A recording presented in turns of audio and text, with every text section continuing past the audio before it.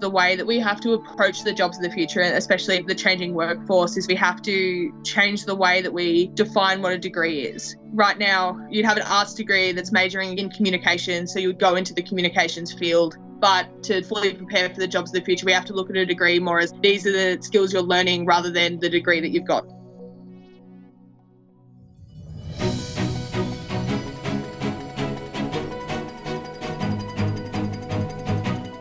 Hello, and welcome to KPMG's Talking Tertiary podcast, where we reimagine tertiary education for a changing world.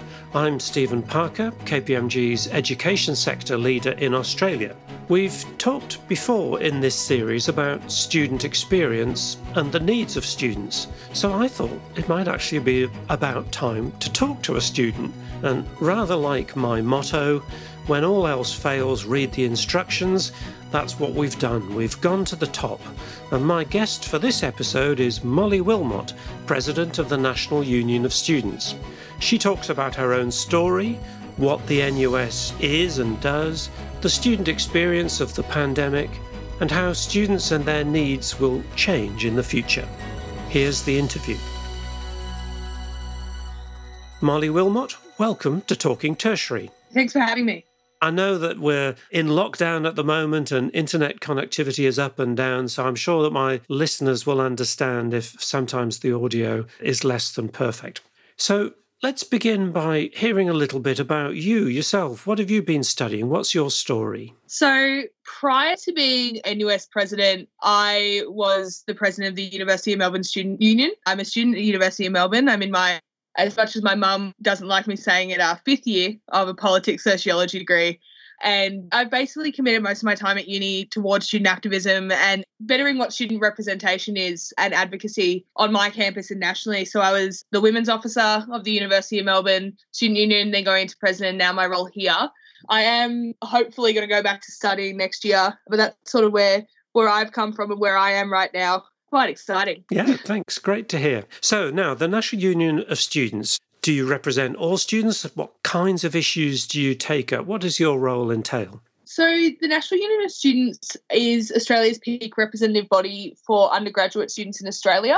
We've been around since 1987. A lot of our focus has changed throughout the years and depending on what needs to be addressed. But our pretty consistent advocacy has gone in the form of education quality, education funding on a national level, like looking at the education minister perspective rather than vice chancellors, but also going into things like welfare and student life. So a lot of what we've been doing over the past few years, and our biggest wins as a union has been around Centrelink, ensuring that students are able to support themselves and rent, but also things like safety on campus and ensuring that, there's a consistent response to violence on campus and that we're able to sort of get rid of it as much as possible to ensure that students are able to study and hopefully with a better education system. I think that's sort of a brief rundown of what NUS does, but it's also like we've been pretty involved in things like the Equal Marriage campaign where, as much as we are an education and welfare body, we also have a very strong interest towards social challenges, especially right now, climate change. So we're speaking in May 2020. Campuses have either been locked down or partially locked down. There's not much face-to-face live teaching going on in universities at the moment. And I thought it would be good to hear your perspective on what is the impact on students, on undergraduate students at the moment, of the pandemic and their studies. It's very hard to whittle this down into one experience.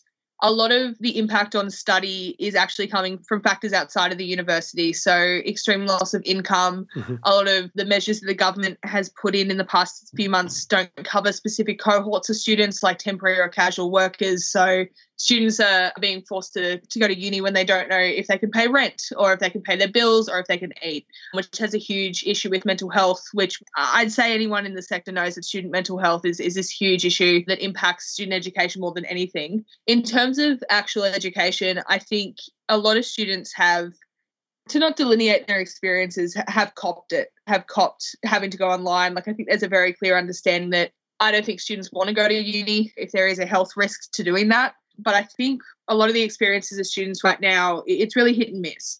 So at some campuses, it's also important to say like campuses differ from other ones as well. Sure.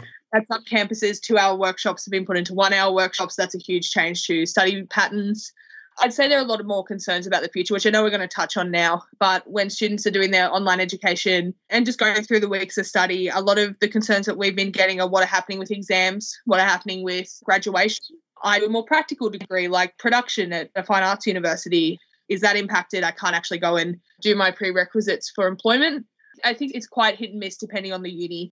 I was interested in the early part of your answer, in effect, the sort of precariousness of many students' lives and their reliance on part-time earnings and how badly hit they've been by the pandemic. And contrast that with one or two generations earlier where students were often full-time. They often had a scholarship. In my case, in the United Kingdom, I had a grant that covered living expenses as well. And so when I did work in vacation, it was for extra money. It wasn't for survival purposes. But the lives of today's students are very different now.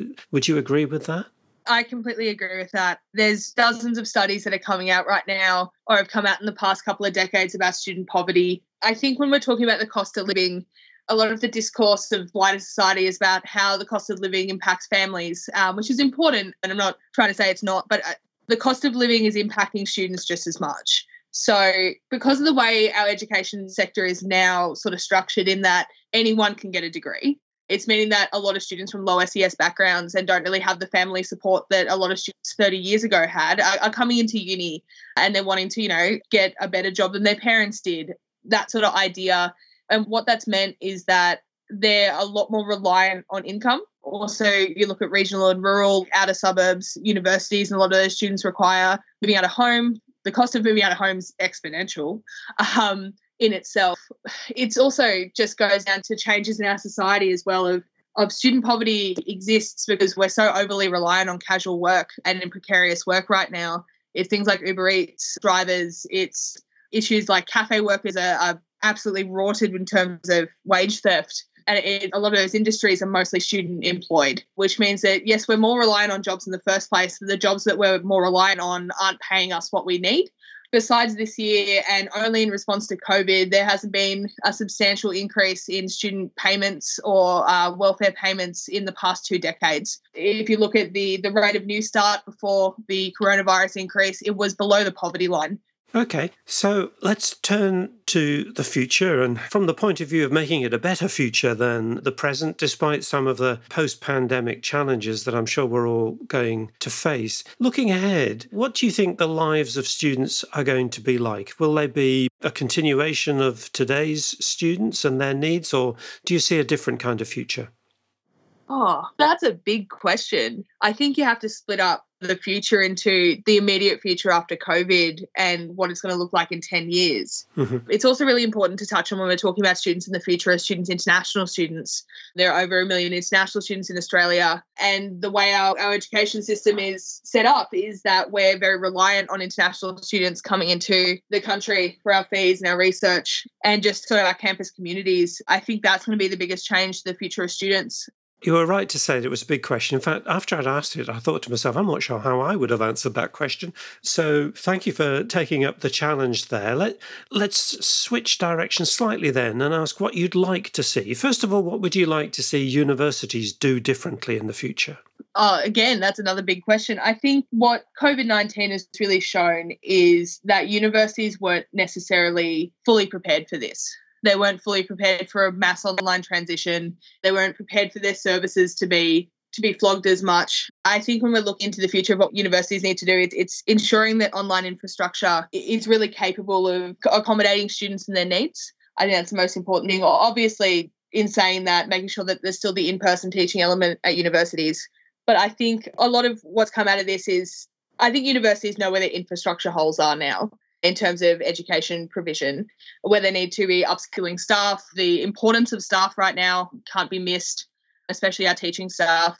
In terms of other stuff, I think universities, and it's not from a very classic like student union perspective of, the university is the man, but I think universities have seen such a huge issue with student welfare, and I'm hoping that what's happened in the past few months shows a lot more compassion from university services towards students. I know universities try to do things with the best of intentions at heart, but there have been so many issues that have come out about the effects of mental health, disability access, issues with general support that students need. I hope there's more of a reliance on making sure that those services are able to go out to students. Because at the end of the day, if a student's not supported, they're not going to stay at university. Terrific. Well, let's play the other card as well. What would you like to see governments do differently? I've got a list, just in very brief terms. I think where the government needs to look at is funding. The sector is expected to lose anywhere upwards of $6 billion due to COVID-19. That is a huge hole in our university's ability to teach students. If that happens and we lose that money, the first people that are going to go are our casual teachers and our casual workforce within universities. People will lose their supervisors, people will lose their favourite tutor, and that's an issue in itself. But also, higher education is already underfunded to start with. If the government doesn't make a proper commitment to funding higher education, there are going to be issues for decades to come, is basically where we're at. I think in terms of like a student perspective more widely, there's quite a big push right now that due to COVID-19, New Start, Youth Allowance, AB Study and Oz Study all raised its rates to a bit closer to the poverty line, which is great. I think there's a huge push right now for that to maintain its levels past COVID as well. We're about to go into mass unemployment, but also the payments need to be able to support students better for the long term. So I think it's sort of going into the funding of universities is probably the highest priority the government needs to look at, or the sector will fail. That's what a lot of people are saying. And also we need to ensure that our students are well supported, especially going into a probable recession. Well, that's quite a list, but that's your role, I think, to have a list, isn't it? And push for reforms and improvements from governments and from institutions. I guess I should also put to you that the economy is changing, as it always does, but there are predictions of really rapid changes in the economy due to automation and a different world of work, so that the kinds of jobs and the way that people do jobs are going to be different in the future. Do you think that puts new demands on universities for different kinds of courses and different approaches and what is taught in terms of skills as well as knowledge? Oh, for sure. I think there's never been a more important period for vocational education as well, looking at TAFEs and actual physical skills. But also when you look at the jobs of the future, they're going to be impacted the most. I think there's never been a more important time for research and looking at your more practical degrees like engineering and some of the sciences and the maths and those as well. I think from what I've seen from campuses and my own experience on campus, now obviously I come from a very privileged university. I'm from the University of Melbourne. We're very proud of our history in sort of dealing with issues like this. But I think universities have really taken on their stride to see what degrees to introduce that sort of equip people for the jobs of the future. I think the way that we have to approach the jobs of the future, and especially the changing workforce, is we have to change the way that we define what a degree is. Right now, you'd have an arts degree that's majoring in communications, so you would go into the communications field. But to fully prepare for the jobs of the future, we have to look at a degree more as these are the skills you're learning rather than the degree that you've got, if that makes sense. So absolutely, it's going to come a lot from the employment side of this entire conversation and graduate outcomes. But sort of if organisations are able to look at resumes and be like, okay, well, you don't have exactly the degree that we want, but you have the skills that are built in, universities building in like extracurriculars and sort of the intangible skills you learn at university as well. And I think that's how we'll adapt for the jobs of the future. Terrific. Thank you. Well, it's been really enjoyable and interesting in talking to you, Molly, and I wish you every success for the future. Thank you for talking tertiary with me. No worries. Thanks for having me.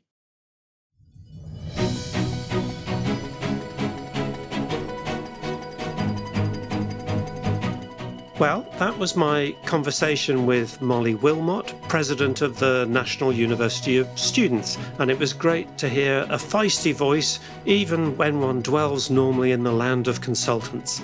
You can listen to other episodes in seasons 1 and 2 on our website, kpmg.com/au/talking tertiary, or wherever you find your podcasts. Thanks for listening, and I'll speak with you next time on Talking Tertiary.